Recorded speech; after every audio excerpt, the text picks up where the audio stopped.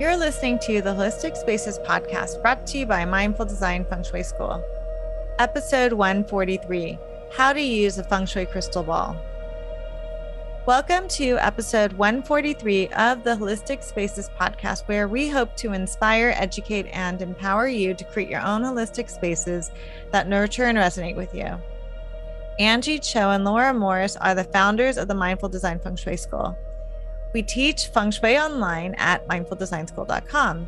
Check us out and be sure to sign up for our mailing list for special subscriber-only offers. So welcome. And today we thought we would chat about how to use a Feng Shui crystal ball. And we're going to start by explaining what is a Feng Shui crystal ball, because some of you might not know when we say that. I know we just assume that everybody knows whenever we mention it. And often people are like, what is that? Question mark. So we're going to talk about what it is. We're going to talk about why we talk about them all the time and always say to use them. And then we're going to go over how you use them and their jobs in Feng Shui. So the first question, well, what is a Feng Shui crystal ball? I'm going to start by the way I describe it is a tool. There are many ways to adjust, enhance in Feng Shui, and in Black Sect Feng Shui, which is the Feng Shui that Angie and I practice and teach in our certification program. It is one of the tools. We don't have a lot of things that we use in BTB, but one of the ones that, we do use, and we do group them in a particular way of thinking about it. When we teach the program in level 1, we go over all of the different ways that you can kind of like your toolbox, your Feng Shui toolbox in a way, and things that you're at your disposal and how you can get creative to enhance, to adjust, to correct something. And one of those is a Feng Shui crystal ball, and it falls in the category of what we would call bright, I suppose, because we group these in. So bright is usually the way we describe it, connected with light, that idea of sort of light as well. And Feng Shui crystal balls specifically are man-made. We are not talking about, when we say crystal, we're not talking about crystals that you dig out of the earth. We're talking about man-made crystals that have a little hole in the top of them. They're a prism. They're cut. They come in different sizes. The size that we generally recommend is 40 millimeter, which is about the size of a golf ball. And that has a small hole drilled in the top for a string to go through. And they are to be hung. Most of the time they are hung. So that's why that little hole is there. And it is a crystal that is highly refractive and reflective. And it's able to move the chi around a space. And also light. You'll notice that it casts rainbows and it sparkles. Angie, what else would you add to that? Well, one thing is I would go back to what people sometimes think a Feng Shui crystal ball is. Sometimes I think it's like the crystal ball that you think of when you went to the fortune teller in the tent that has a smooth crystal ball. And that is a crystal ball. But like Laura saying, we have this faceted Feng Shui crystal ball, and that's a different thing. And you often hang it from the ceiling.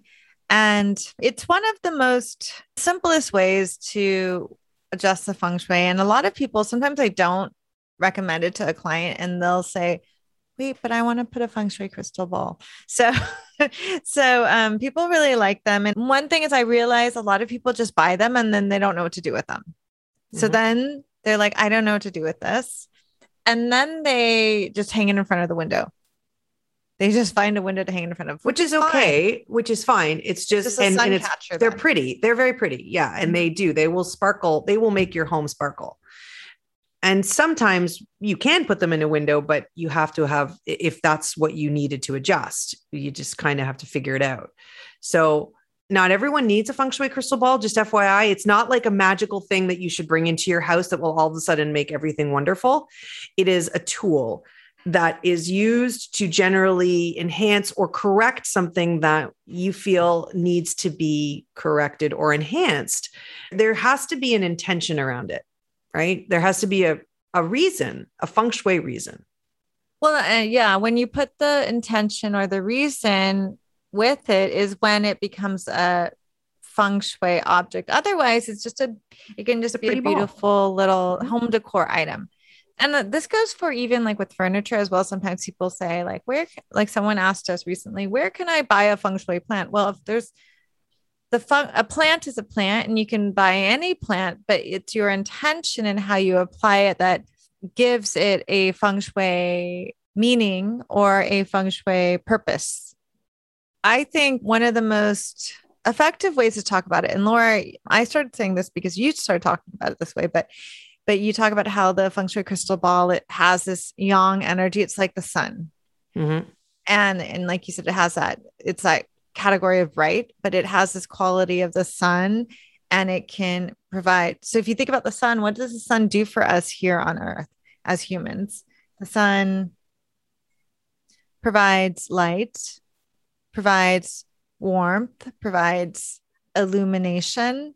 Actually, it's something that we can rely on as well, right? To kind of be there and support us, and provides a lot of clarity. Because without the sun, we wouldn't be able to see, we wouldn't be able to grow plants and take care of ourselves and nourish ourselves. So it's I think that's a great metaphor for it. Mm-hmm. And that brings us sort of into the second part of this whole exploration of how to use a feng shui crystal ball is, why do we use them? And we'll get specific ways that we use them, but it is, again, we sort of talked about this, it is a tool. It is a tool. They aren't magical, just so you know. They don't have magical properties. It's different than a crystal from the earth. Like, let's say it's a citrine or an amethyst that they have their own vibration. They're from the earth. So they have that earth chi built into them, and because they come from earth. And those of you that study crystals or are really knowledgeable crystals know that even beyond that, each of those crystals has their own vibration. Whereas the feng shui crystal, it's like a mirror. It's the same. It's very similar to how we use a mirror in feng shui. So it's used as a tool, and even a pendulum. Even when you use a pendulum, it is a way to tap into your biofeedback, right? It's not the pendulum that is magical. It's really just tapping into your higher self. And I would say the same thing for the feng shui crystal. It is a tool that has been sort of designed and used because of its ability to work with chi, right? Because at the end of the day, it's all about the energy and the chi in a space. And so it has this ability to change the chi. Okay. And then you layer on your intention, you put it in the right place, you acknowledge and become aware of something that needs to be adjusted. And then you bring in this feng shui crystal to be a symbol of your intention. And also it will do the work that it needs to do, which, it has sort of different purposes. Does that make sense, Angie? Yeah. Yeah. And I also might add too, the quality of the crystal makes a difference too. If they're made of very inexpensive glass, then they don't have the brilliance of the sun as much as a well-made crystal does. And there's also like, we suggest a size of a minimum of 40 millimeters, because oftentimes people want to just get the small little dinky thing the size of an olive. And we're talking more the size of a golf ball or bigger, depending on the situation. But a small little crystal the size of an olive may not be able to do the job, right? Yes, or you'll need a bunch of them. Yes, but just get the right thing for the job. Mm-hmm. Yeah, the right thing for the job. And then some other, like one of my favorite ways to use a feng shui crystal ball is if you know how to apply the Bagua map to your home, you can use it to enhance any of the guas to provide more clarity or to activate that gua. And if you don't know how to apply the feng shui Bagua map to your home, that's okay. You could just put it in the center of your home, because the center affects all the areas of your home. And when we do hang a feng shui crystal, we usually hang it from a red string. And that is another way to, again, we're talking about activating, we're talking about enhancing, we're talking about galvanizing and really bringing our intention together. And that red, which if you've listened to our color podcast, red is a really important color. And it's almost like it kickstarts it. It gives it that extra vava, like boom, and it clears it, it protects it, it does all the things that red does, right? Which is a great color. Yes, but it is also good to refresh, to clean your crystal balls, maybe every Chinese New Year or once a year on your birthday or something, because they can accumulate grease and dust. And then the whole idea is that if something in your home or in your life is accumulating dust, it means there's no attention put on it and it's being forgotten. So it's not able to do its job. So it becomes more of a dust collector than a support, an energetic support. Yeah. And it does need to be clear because it needs to have light and energy pass through it, right? So you don't want it to be gross and dirty and dusty.